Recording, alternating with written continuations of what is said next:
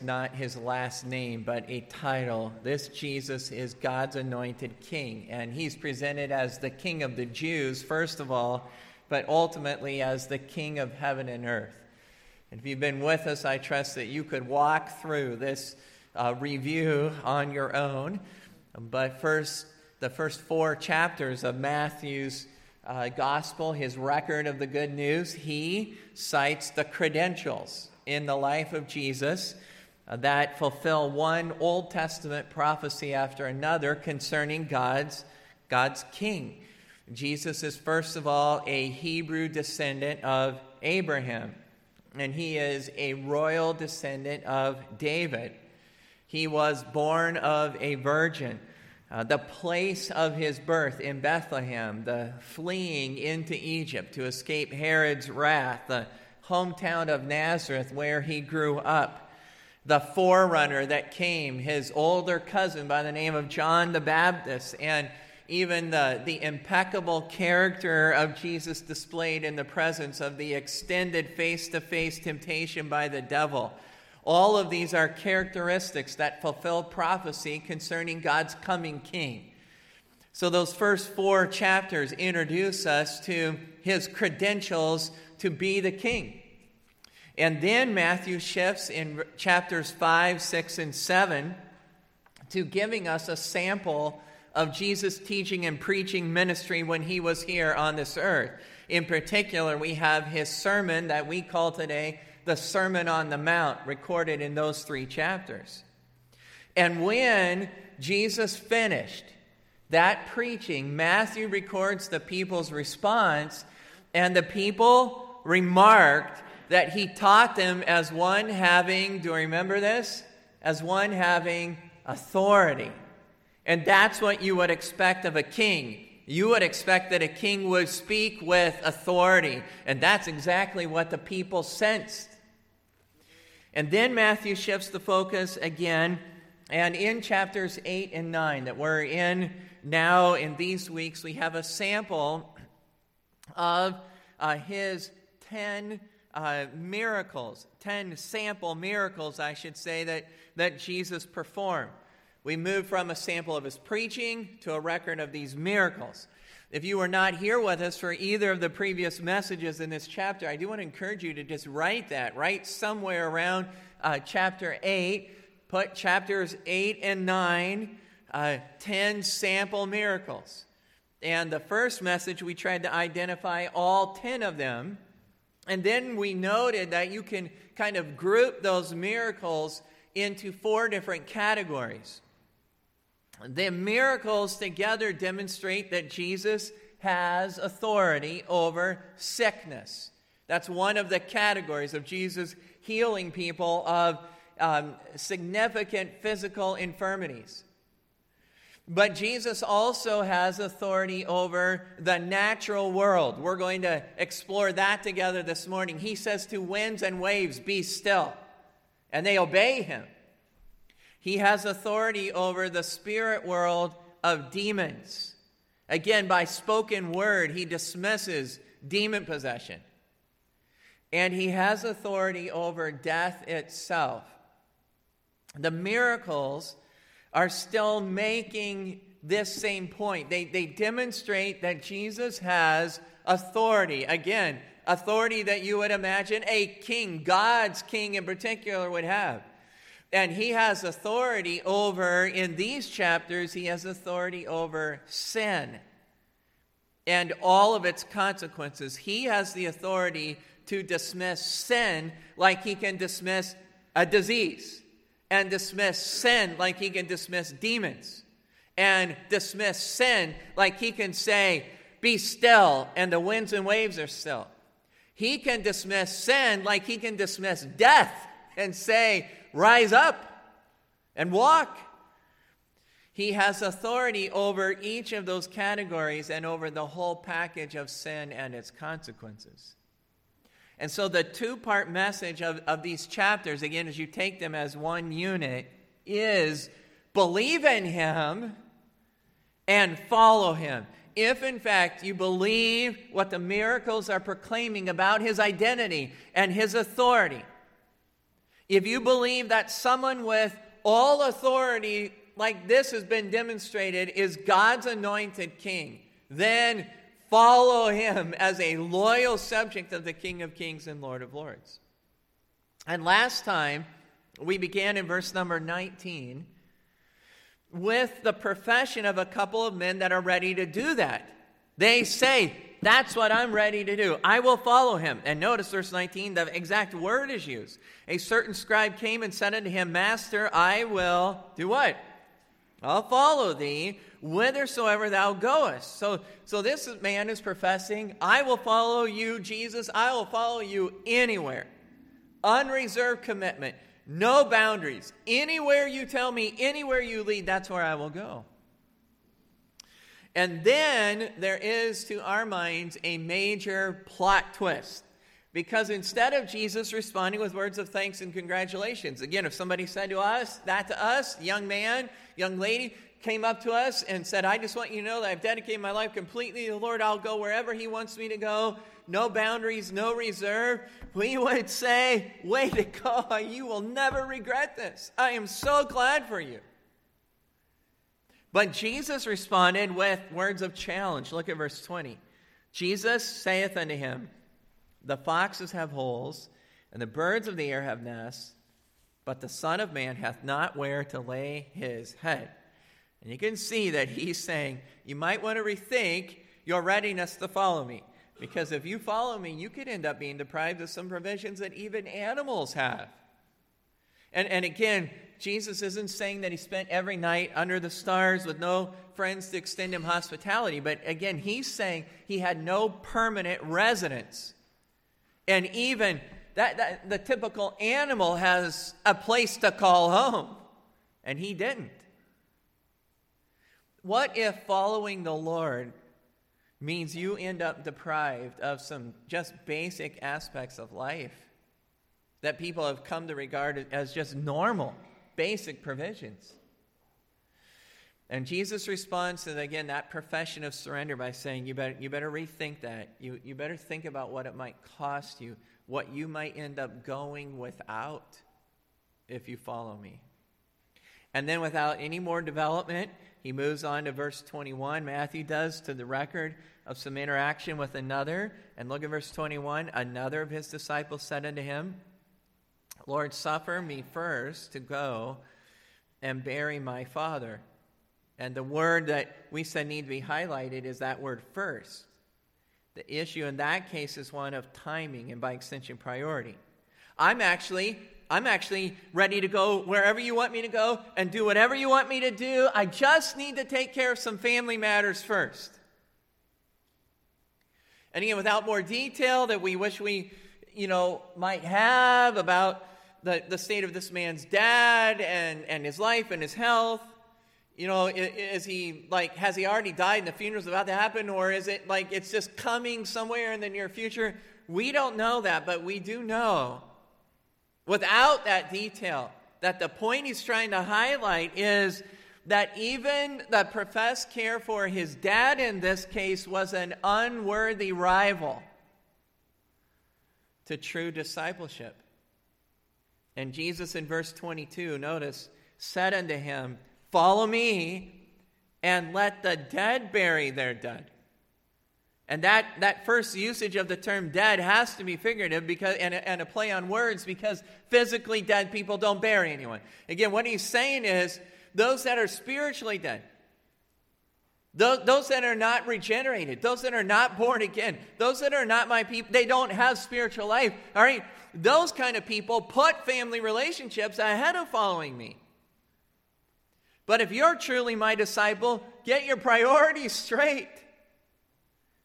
And there's going to be times where loyalty to Christ calls for actions that may look to others like indifference or disloyalty, even to ties of earthly family. Now, we don't know what became of those two professed followers because Matthew just moves on. We're left with the impression that his telling them count the costs ended up deterring them. But we don't have all that. What we know is that there are some disciples that did continue. to follow, even after that kind of probing. And if you'll look in verse number 23, they physically followed him, and we even have that exact expression, they followed him into a ship. All right, and it's worth noting that those disciples that are mentioned in verse 23 that followed him into that ship are men like Peter and James and John and Peter's brother Andrew. And I want to have you turn back to chapter 4, right? It was a number of months ago, but we've already walked through some of their initial following. In Matthew chapter 4, I want us to see what we can learn about these men and their following. Notice in verse number 18, Jesus, walking by the Sea of Galilee, saw two brethren, Simon called Peter and Andrew his brother, casting a net into the sea, for they were fishers. And he saith unto them, Follow me, and I will make you fishers of men. And they straightway left their nets and followed him.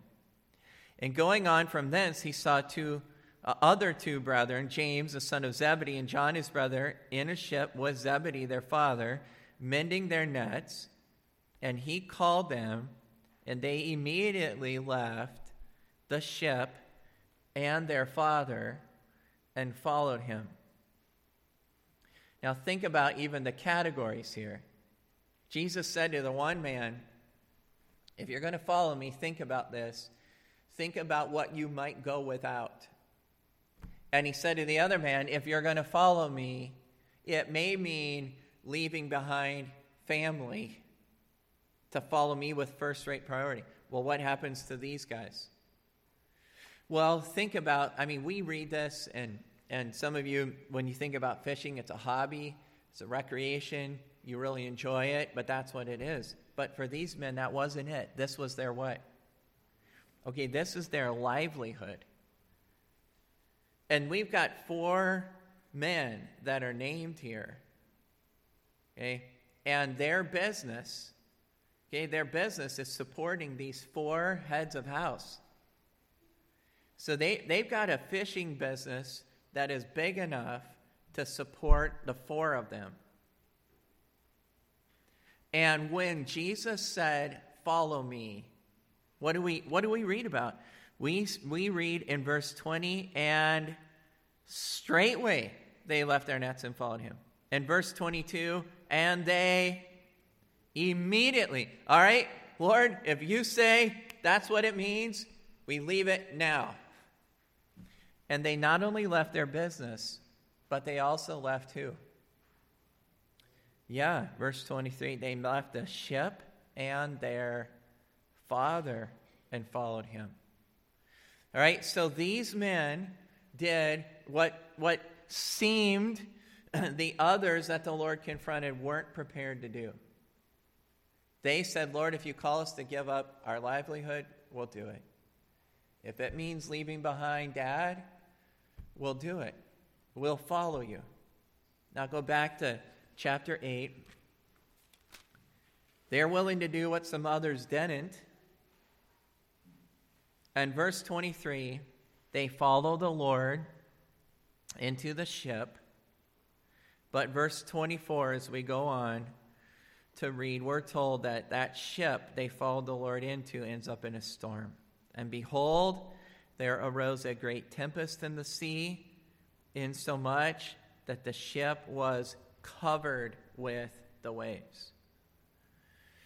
And I'm going to stop the flow for just a minute and remind us of another observation from our overview. There's these 10 miracles and the categories and so on.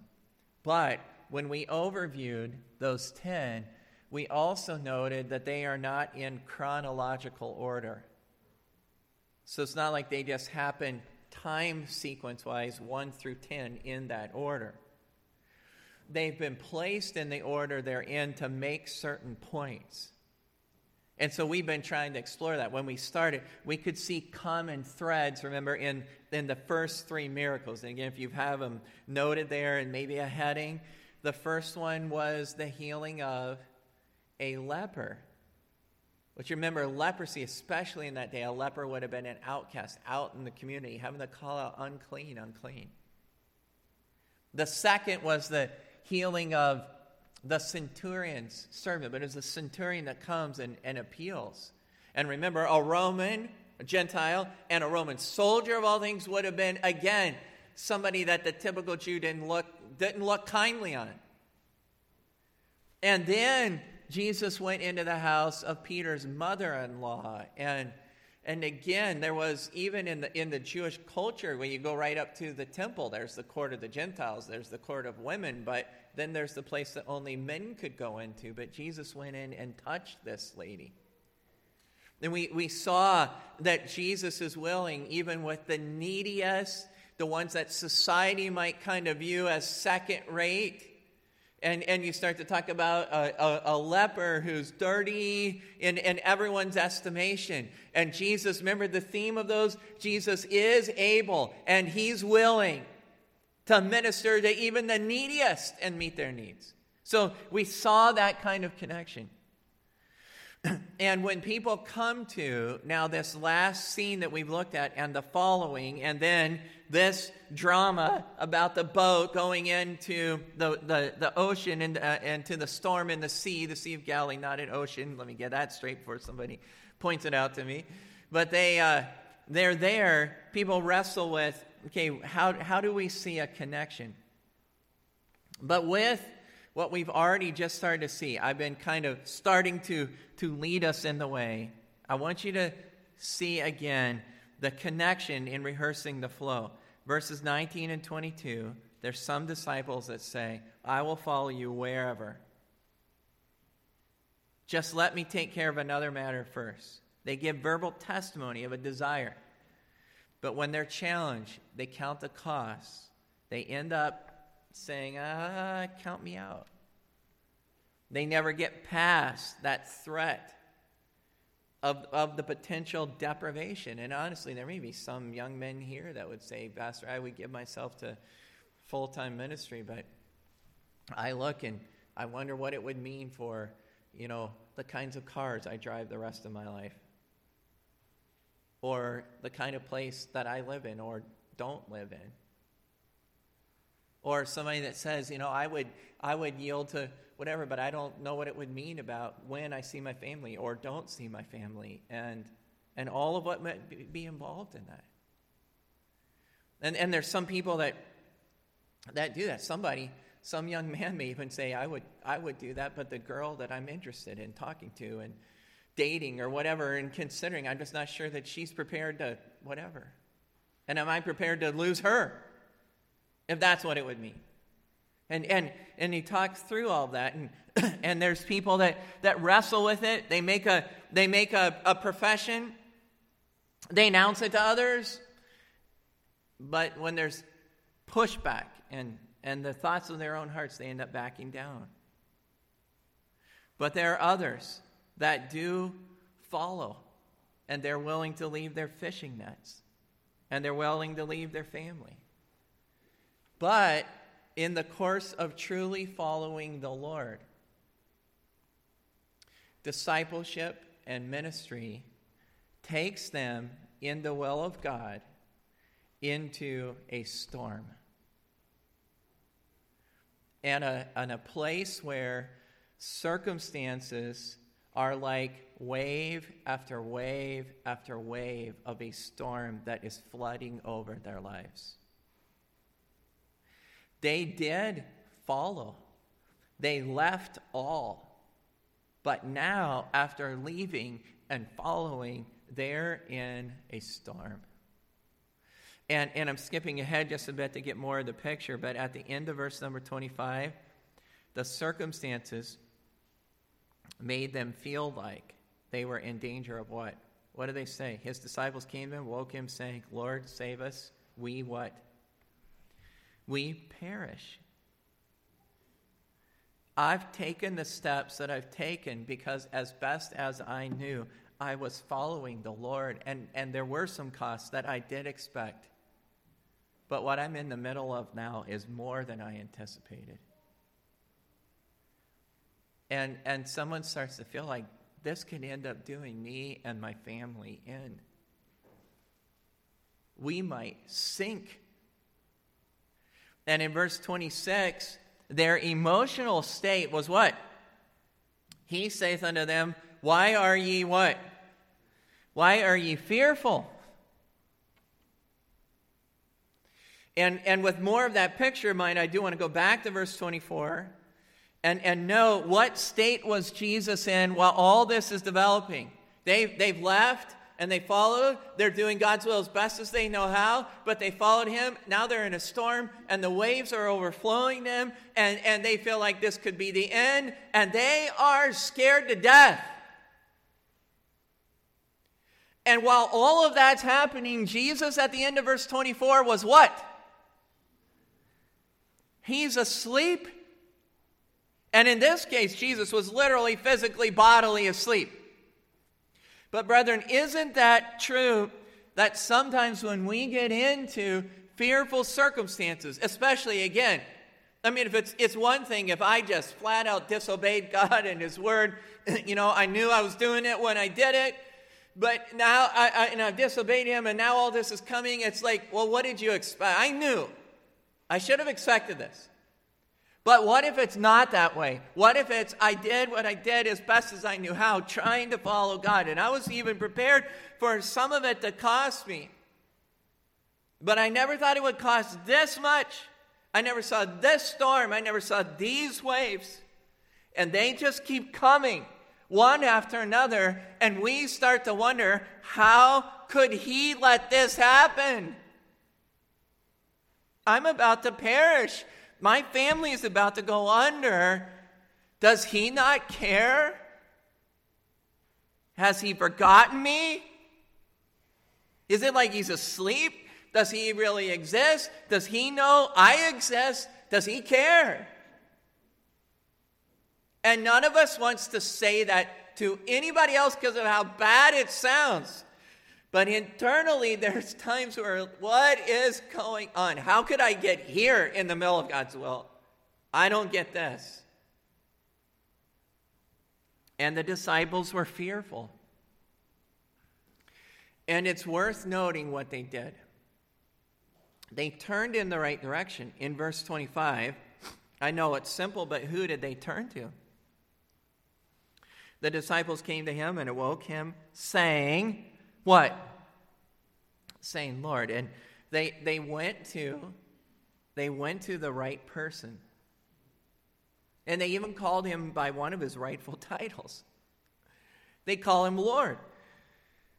And they not only go to the right place in their fear, but they also appealed for the right thing. Again, verse 25, they said, Lord, do what? Lord, save us, we perish. They're saying, we're dead apart from you stepping in. Now again, these men, and I hearken back to Peter, James, John, and Andrew, at least those four, those men were well acquainted with the sea. They knew how to handle certain situations. But they are now in a setting that they know they can't handle. No matter how much experience they have managing boats on the sea, this one is something that is completely over them. They can't handle it. It's God. You got to do it or else. They turn to the right person and they make the right appeal. But brethren, while they're saying the right things to the right person, the Lord knew something was still defective inside. Look at verse 26. He saith unto them, why are ye so fearful? But then what? O ye of little, what? O ye of little faith. And brethren, you know that it's very possible to do the right thing. And to do it even perhaps communicating to others. Maybe you get the family together and say, we need to pray. Or maybe you call on extended family, or you ask your church family to pray. You pray. And you say, let us pray We need to pray about this. But even as we go to prayer to the right person and say the right thing, inside our hearts are still what? They're still fearful. And this is where sometimes, again, we go to prayer and we come out of a season of prayer even more worked up. I'm talking emotionally, anxiety. We're more distracted. We're more overwhelmed than what we were before we even prayed. And what we need is sometimes a probing from the Lord.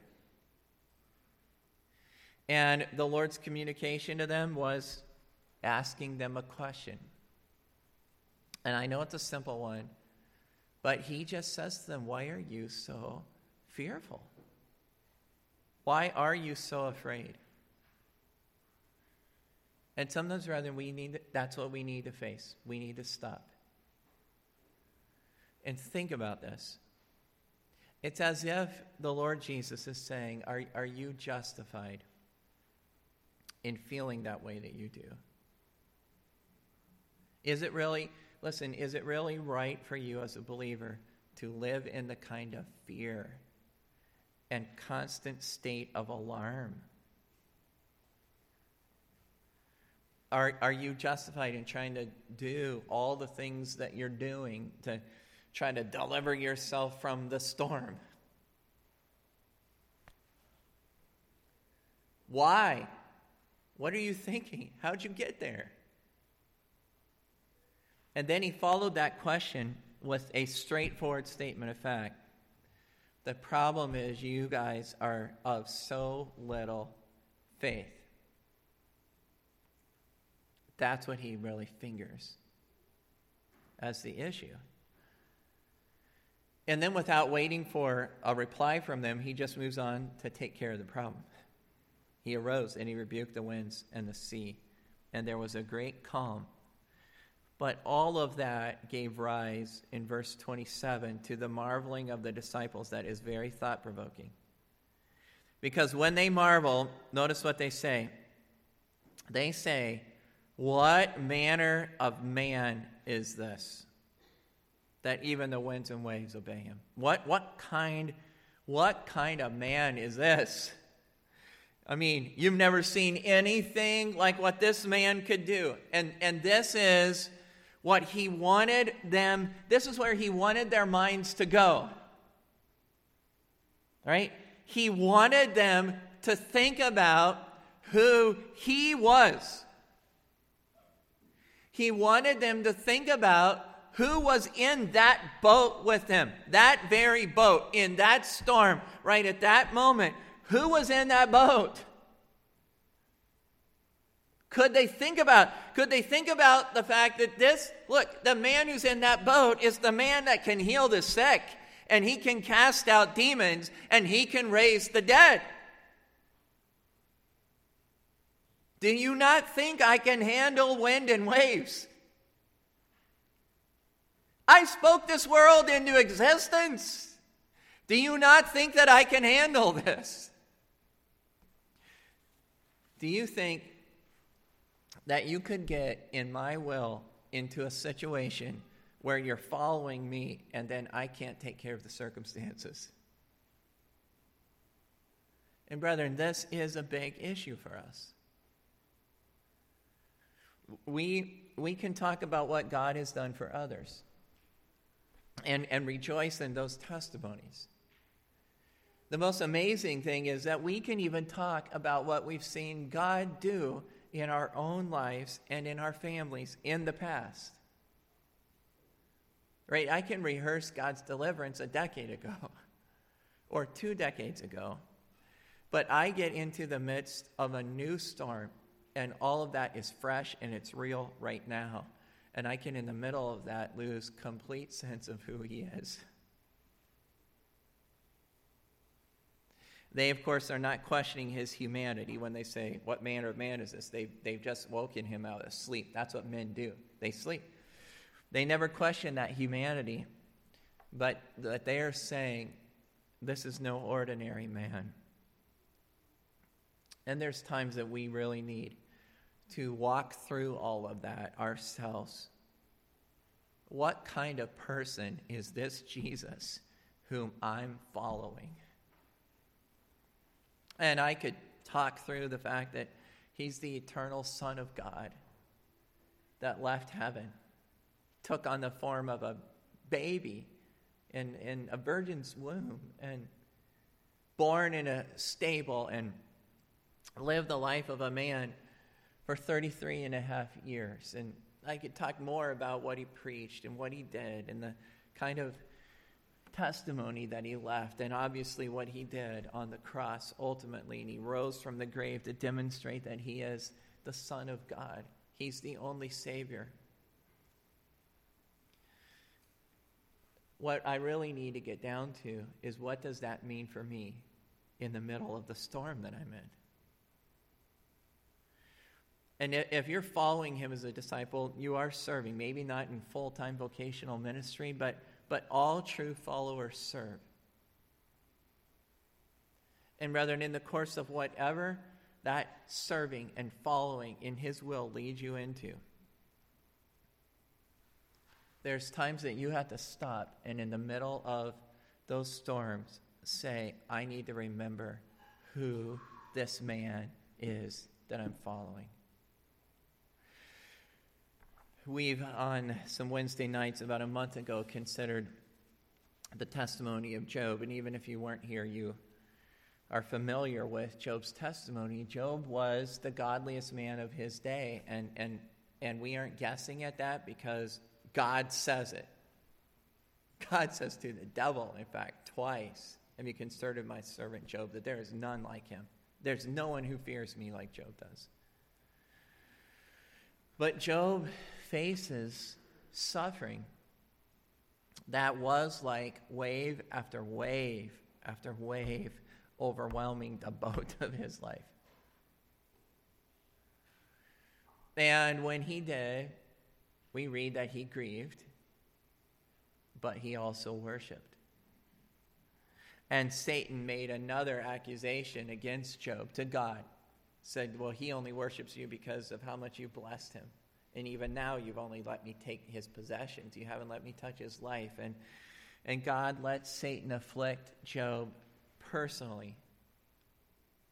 And again, Job initially did not sin with his mouth, but then Job sat for days, 7 days, without talking. And when he started to talk, there was a pretty massive woe is me.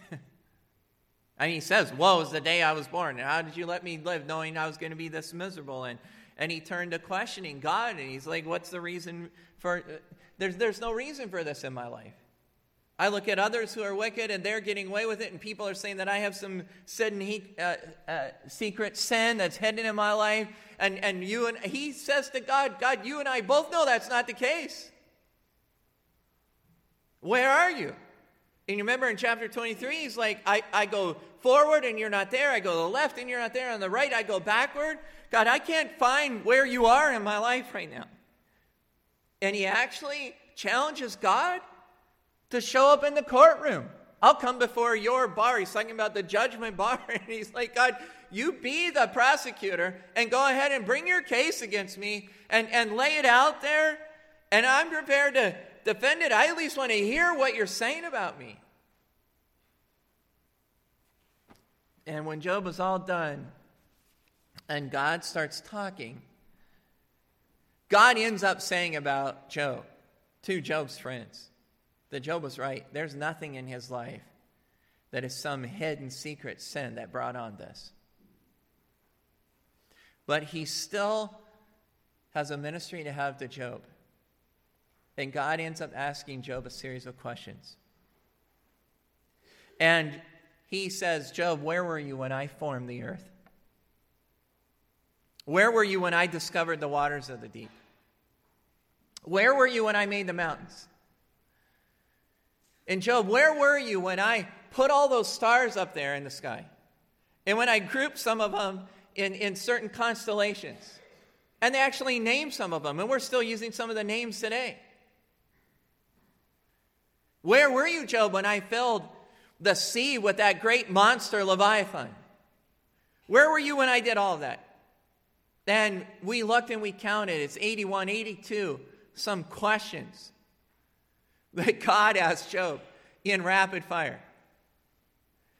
And Job didn't have a single answer for any of those 80 plus questions.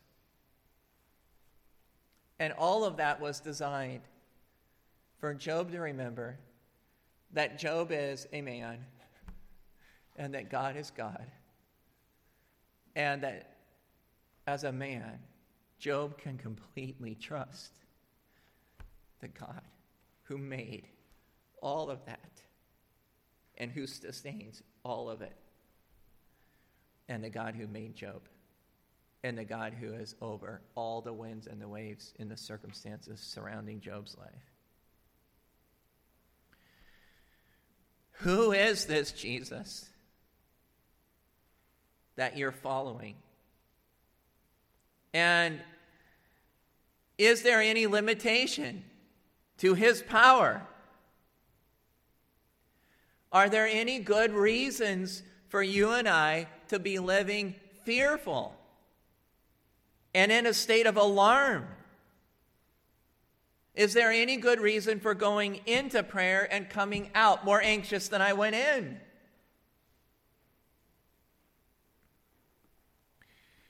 As I'm wrestling with all of that, I need to ask again, who is this that I'm praying to? What do I know him to be? What do I know about even his trustworthiness to care for me in the midst of this storm that I've entered into in the course of following him? And the message is the same. It's believe in him and follow him. But in the storms, in the new ones, in the one you're in right now, in the one that will come, keep believing and keep following, because you've rehearsed just exactly who it is that's in that storm with you. Would you bow your heads and close your eyes? And everyone this morning perhaps has a circumstantial storm of some variety. You might say, I know that this one isn't huge, but I do feel it pretty keenly right now. Or you may say, I've had some in the past, but this one is incredible. I never thought it'd be like this. I'd feel like this. And some people around you may know some of it. There may be things that you just could not hardly articulate. Maybe the combination of physical dynamics, relational dynamics, spiritual things. Some can be seen, some are only felt and known by you.